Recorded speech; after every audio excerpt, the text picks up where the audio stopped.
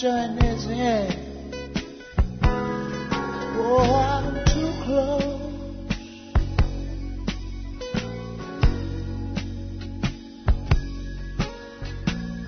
to shaking hands with all my friends. You know I'm too close. Oh,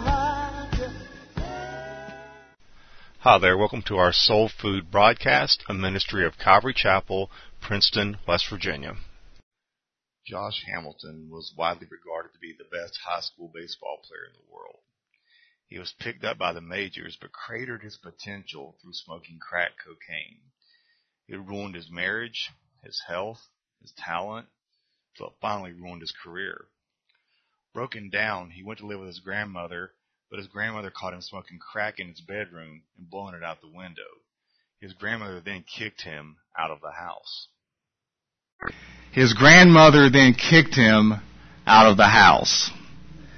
That's when you're at a low point in your life, when Granny kicks you out of the house. His grandmother said, "I'm not going to watch you kill yourself. You can either come clean or you can die." Long story short, he got saved and the Lord put his marriage and his career back together, but only after he came to a crossroads. Now granted, our personal story may not be so dramatic this morning, but probably each of us have a story where God has brought us to a crossroads and then quoted Joshua 24:14 to us. It says, "Now therefore fear the Lord, serve him in sincerity and in truth, and put away the gods which your fathers served on the other side of the river and in Egypt, and serve the Lord. And if it seems evil to you to serve the Lord, choose for yourselves this day whom you will serve, whether the gods which your fathers served on the other side of the river, or the gods of the Amorites in whose land you dwell. But as for me and my house, we will serve the Lord." This is where we find the nation of Israel at this morning. Look at verse 1 with me, please. "Now Samuel said to all Israel, Indeed I have heeded your voice in all that you said to me, and have made a king over you. And now here is the king walking before you, and I am old and gray-headed. And look, my sons are with you. I've walked before you from my childhood to this day. Here I am. Witness against me before the Lord and before his anointed. Whose ox have I taken? Or whose donkey have I taken? Or whom have I cheated? Whom have I oppressed? Or from whose hand have I received any bribe with which to blind my eyes? I will restore it to you." And they said, "You have not cheated us or oppressed us, nor have you taken anything from any man's hand." Then he said to them, "The Lord has witnessed against you, and his anointed has witnessed this day, that ye have not found anything in my hand." And they answered, "He is witness." In his farewell message, Samuel defended his own ministry in verses 1 through 5. He then reviewed God's miracles to Israel in verses 6 through 11. And finally, he admonished the people to fear the Lord and to obey the covenant in verses 12 through 25. Now, Samuel mentions the Lord at least 30 times in this passage. Why? Because his heart's desire was to see the people return to the Lord and to once again honor the covenant. It was as though Israel's future and past were represented by the two figures of Samuel and Saul. Now, there's no difficulty in realizing which one was the most attractive. Indeed, it was Samuel's old age that the elders had advanced as one reason for their proposal that a new king be appointed. The people of Israel insisted upon having a king like the nations surrounding them. And as I imagine that scene, it's difficult not to catch a glimpse of the tall young man shuffling his feet at the awkwardness of the position that he finds himself in. He had become Israel's king as a consequence of the nation's climactic evil act. And so God let them have their way. At first it seemed to be exciting. head and shoulders above everyone else, Saul was a man that they could be proud of, a man that they could look up to. But as we will see in the chapters before us, he was terribly flawed and will prove to be a heartbreak to the nation. In the eyes of the Israelites, Samuel wasn't a very sexy leader as it was. The people wanted a more charismatic leader, someone with strength, confidence, and the ability to lead them in war. But the truth of the matter is that God oftentimes prefers not to work through flashy means. Oh, sure, you can remember the pillar of fire hovering in front of the Israelites, or the crossing of the Red Sea, or the splitting of the curtain at the death of Christ. But God more often opts for hidden ways. The whisper to Elijah, a baby in a manger, a death on a cross. And through these unimpressive things, God reveals himself to us in unexpected ways. Like Jesus, Samuel stood before the people and asked, "Which of you are able to convict me of sin? I have done nothing bad, and God has done nothing but good. Why then did you turn your back on him and demand a king?" The people heard what Samuel had said, and they bore witness that he had indeed spoken the truth. Samuel was a man of integrity. Saul would turn out to be a man of hypocrisy and duplicity. Now, the language this morning suggests a court setting. Samuel put himself on the dock, so to speak, and invited the people to bring accusations against him before the judge, the Lord, and a key witness, namely the new king. Now, please keep in mind that Samuel was brought up in the tabernacle. His life was spent in a fishbowl. He was always in public view. But impressively, Samuel's life could stand the public inspection. It could be put under the hot spotlight of public opinion and constant scrutiny. Now, that's quite a statement for a man to make who has been before the public eye for so many years and who had been a judge. He surely had many opportunities to become rich, but he had not yielded to that temptation. Samuel is one of the most outstanding men in the Word of God. But having and maintaining a high character is not always easy, is it? Just ask Ray Floyd. As professional golfer Ray Floyd was getting ready to tap in a routine 9-inch putt, he saw the ball move ever so slightly. And according to the rule book, if the ball moves in any way, the golfer must assess himself a penalty stroke. Yet consider the situation. Floyd was among the leaders in a tournament offering a top prize of $108,000. To acknowledge that the ball had moved could mean he would lose his chance to get the big money.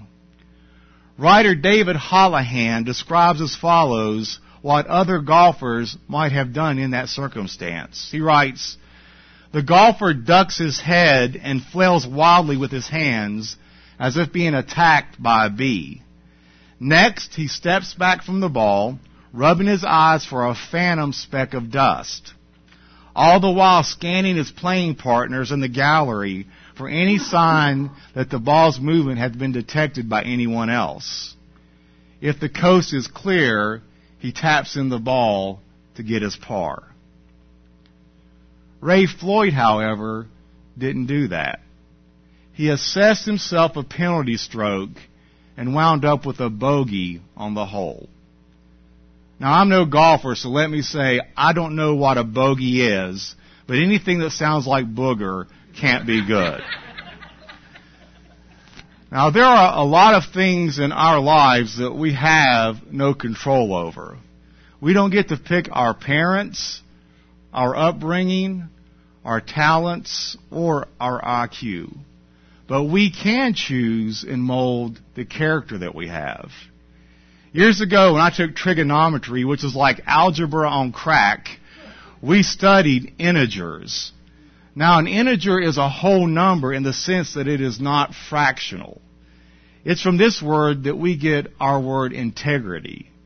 It implies that our character is whole and not fractured with deceit and hypocrisy. Integrity means sound, complete, and cohesive. To the extent that a person's ethics and morality are integrated, that person has integrity.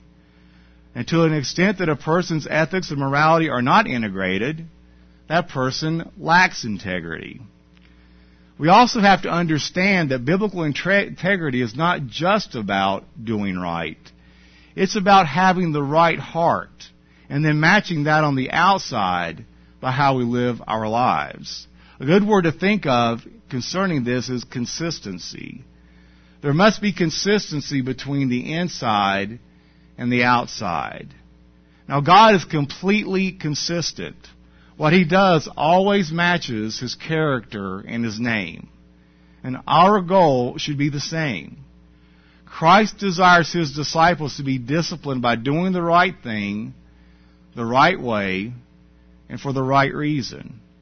People want leaders who are honest and have integrity. They want to know that promises and commitments mean something to the person who made them. Today, though, when we talk about commitment, sometimes when life becomes hard, we change the rules and we allow our commitments and our promises to be broken. But God tells us how important our words are. Throughout the Word, we find God making promises and then always keeping His promises. God is trustworthy. He says what He means, and He means what He says. It always boils down to this: character. It's not about what we say, but how we act upon what we say. Now, concerning the character of Samuel, literally what they said when they answered him was simply the word witness.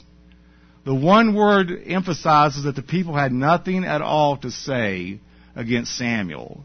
They could only agree by echoing his words. Samuel simply asked the question, can anyone here point the finger at me? And no one could.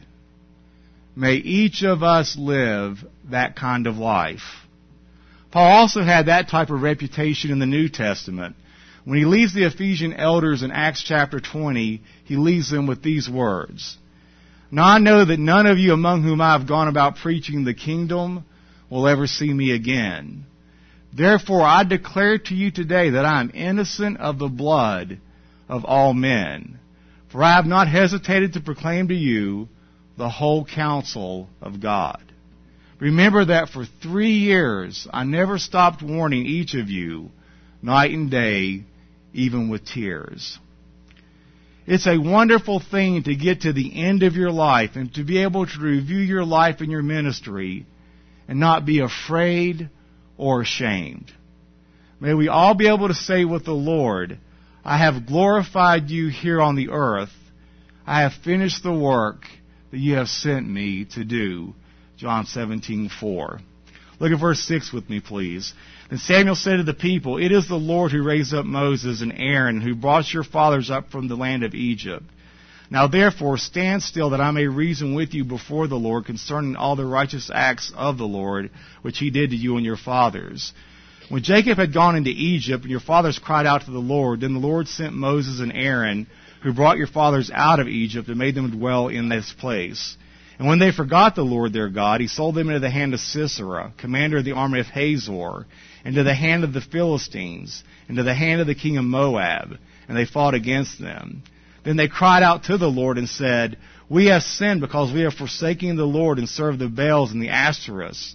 But now deliver us from the hand of our enemies, and we will serve you.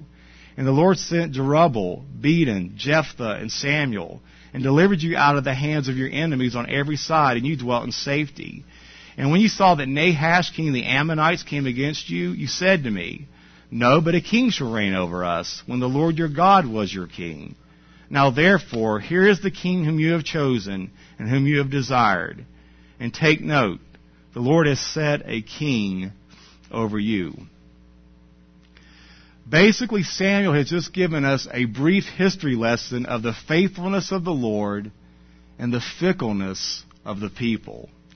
He does this by highlighting the Lord's past dealings with Israel when they had no king, which will cast a devastating light on their demand for a new king. It's often been said that the one thing we learn from history is that we don't learn anything from history. And Samuel didn't want his people to make that same mistake. Verse 14, please. If you fear the Lord and serve him and obey his voice and do not rebel against the commandment of the Lord, then both you and the king who reigns over you will continue following the Lord your God. However, if you do not obey the voice of the Lord, but rebel against the commandment of the Lord, then the hand of the Lord will be against you as it was against your fathers. Just another quick comment from the book of Deuteronomy 30. It says, See, I've set before you today life and prosperity and death and adversity, and that I command you today to love the Lord your God, to walk in his ways, and to keep his commandments and his statutes and his judgments, that you may live and multiply, and that the Lord your God may bless you in the land where you are entering to possess it. But if your heart turn away and you will not obey, but are drawn away and worship other gods and serve them, I declare to you today, you shall surely perish. You will not prolong your days in the land where you are crossing the Jordan to enter and possess it. I call heaven and earth to witness against you today, that I set before you life and death, the blessing and the curse. So choose life in order that you may live, you and your descendants. Do you know how I would sum up that entire section right there? Serve, don't swerve. You should put that on a bumper sticker and make yourself some money. Verse 16, please. Now therefore stand and see this great thing which the Lord will do before your eyes. Is today not the wheat harvest? I will call to the Lord, and he will send thunder and rain, that you may perceive and see that your wickedness is great, which you have done in the sight of the Lord, and asking a king for yourselves. So Samuel called to the Lord, and the Lord sent thunder and rain that day, and all the people greatly feared the Lord and Samuel. And all the people said to Samuel, Pray for your servants to the Lord your God, that we may not die. For we have added to all our sins the evil of asking a king for ourselves. Have you ever done something that you really, really, really regretted? Well, me neither. But for the sake of the podcast, let's pretend like that we have. Israel now has to face up to their bad decisions.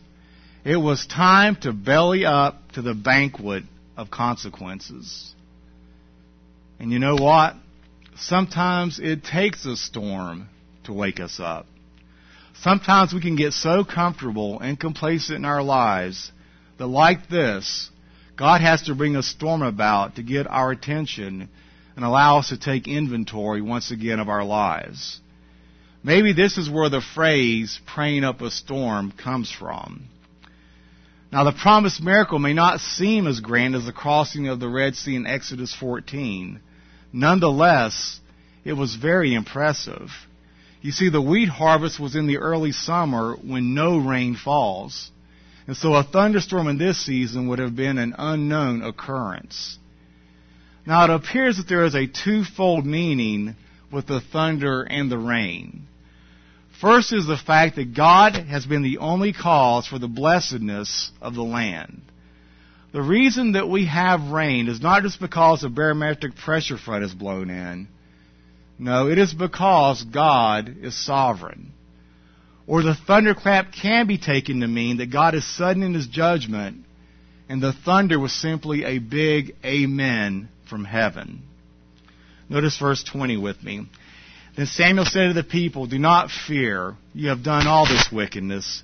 Yet do not turn aside from following the Lord, but serve the Lord with all your heart. And do not turn aside, for then you would go after empty things, which cannot profit or deliver, for they are nothing. For the Lord will not forsake his people, for his great name's sake, because it has pleased the Lord to make you his people. That's what Lisa Hawthorne was talking about this morning. Samuel moved from fear to do not fear as he encouraged the people to accept the situation their unbelief has created and to make the most of it. I wonder how many times in our lives do we get what we ask for and then wish that we had never asked for it. Yet the Lord would not reject or forsake His people because of His holy covenant and His great faithfulness. God's purpose was to use Israel to bring glory to His name, and He would fulfill that promise. Now, I think verse 21 defines a life apart from God. It speaks of going after empty things that cannot profit or deliver. Why is that? Because they are nothing. Now, in our day, we really don't have gods. What we have are isms. Would you turn to humanism, knowing that the history of mankind is marked by continuous warfare? How about pantheism in the New Age? You can then sit at the feet of some yogurt-sucking guru and ponder your belly button. How about atheism? That worked out real well for Russia, didn't it? How about hedonism, which is basically the eat, drink, and be merry, for tomorrow we die outlook on life?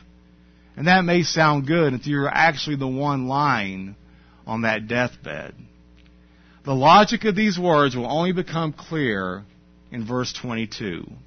Until we hear that, what Samuel said must have sounded very unreasonable. He told them, A, not to be afraid, B, what they had done was indeed evil, and C, that they should not do it again. That is, they should not again turn away from following the Lord. And finally, D, they should serve the Lord now wholeheartedly. But what grounds could there possibly be for them not being afraid? And how was it that there was still a future and a hope for this rebellious nation? Once again, here's the reason. It's verse 22. It says, "For the Lord will not forsake His people for His great name's sake, because it has pleased the Lord to make you a people for Himself." In the history of Israel, there was something bigger at stake than the nation's well-being. The Lord had committed Himself to these people, and for His great name's sake, He would not forsake them. Now that is an astonishing statement. It expresses the absolute sovereignty of God's grace. This is not something that fits very neatly into the human mind. This is the gospel. Even though they have sinned greatly and terribly dishonored the Lord, even though they have a king right now, which it was a sin to get, and even though there is no undoing that sin or the painful consequences that are going to come because of it, nevertheless, there is a future and there is a hope. What is the basis of the fearlessness of God's people according to this verse? First of all, it's the promise that He would never cast them away. In spite of their sin of wanting a new king, the verse says, the Lord will not cast away His people. But that is not the deepest foundation of the hope and fearlessness in this verse. Why will God not cast away His people? The deepest reason is given for His great name's sake. The rock-bottom foundation of our forgiveness and our fearlessness and our joy is the commitment that God has to His own great name. First, He is committed to act for His own name's sake. And then for that reason, He is committed to act on behalf of His people. The Bible says, "Whom the Lord loves, those He chastens." Therefore, God's chastening hand is actually a sign of His love. And since it's just us here this morning, let's be honest and admit that in one way or the other, all of us have rebelled to some point and to some degree. But the great news is that on the basis of this text, God says, even though you have rebelled against me or ignored me, if you obey what I say and start fearing again today, I will be with you. Now, if you don't, I will chasten you because I'm your Father and I still love you. My friends, don't let past sins and mistakes spoil your life. Regardless of who you are or what you have done, If you turn to the Lord for salvation and for forgiveness, God will accept you and richly bless you. Don't let the past destroy the future and ruin the present for you. That's grace, my friends. God doesn't give up on Israel, and He won't give up on you either. Because His name is on you, the Lord will not forsake you. Now, as Christians, we have even better. We have the name of Christ upon us. That means the Lord won't give up on or ever turn away from us. No matter where we've been or how stupid we've been, the Lord won't give up on us because we carry His name. It pleased God to make us His people. Now, why would it please the Lord to have a person like me carry His name? Beats me. I have absolutely no idea. That God would entrust the name of His only Son is indeed a mystery to me. What a great God. What a loving Father. What a merciful God is our God. No matter how many times we fail Him, no matter how many times we stumble and fall, His only desire is to pick us up and let us start all over again. When I think of all the wickedness that is in us, I'm so thankful for the love of God that is so unlimited. Verse 23, please. Moreover, as for me, far be it from me that I should sin against the Lord in ceasing to pray for you. But I will teach you the good and the right way. Only fear the Lord and serve Him in truth with all your heart. For consider what great things He has done for you. But if you still do wickedly, you shall be swept away, both you and your king. Samuel, the prophet of God, considered prayerlessness as a sin against the Lord. To live a prayerless life is to be disobedient to the command of God. The spirit and the habit of prayer is commanded and encouraged throughout the Bible. And so when the people asked Samuel to pray for them, Samuel said, God forbid that I should sin against the Lord in ceasing to pray for you. You know, prayerlessness is the epitome of selfishness because my failure to intercede for others means that I'm withholding from them that which so could greatly bless them. Prayer is the proof of love, and love is the product of prayer. If I love someone, I will pray for them. And if I pray for them, I will love them. That's why Jesus told us to pray for our enemies. If you pray for someone you don't even like, something will happen within you. You will find your heart knit to those that you are praying for. Paul said, my heart's prayer and desire for Israel is that they should be saved. In fact, I would be accursed for the sake of my kinsmen. Paul is saying that if it were possible, I would go to hell and let them take my place in heaven. Now, where did Paul get that kind of love? I suggest it was through the passionate and consistent prayer for the very people who were out to do him in. Because he prayed passionately for Israel, he loved Israel even above his own life. In closing, the best gauge that I know to measure my humility or lack thereof is to just monitor my prayer life. A person who doesn't pray is proud, because in essence what we are saying is, I can provide for my kids, I can excel in my career, I can fix this difficulty, I can get through this day with no help from the Lord. Now, a person, though, who is given to prayer is humble, because he knows that without the Lord, he can't do anything. But with the Lord, all things are possible. And Father, we are just so thankful for you. It's like been a theme this morning, Lord, with the music and everything else, that it is your great name, O Lord. That is our only chance, our only hope. There is no plan B. We are so thankful that you decided to set your love upon us. Lord, they said, Father, that God loves us simply because He loves us. There is no other reason than that, Lord. You just chose to love us. And I pray each of us would experience that love. And in experiencing that love, Lord, we would pass it on to others. I ask these things in Christ's name. Amen.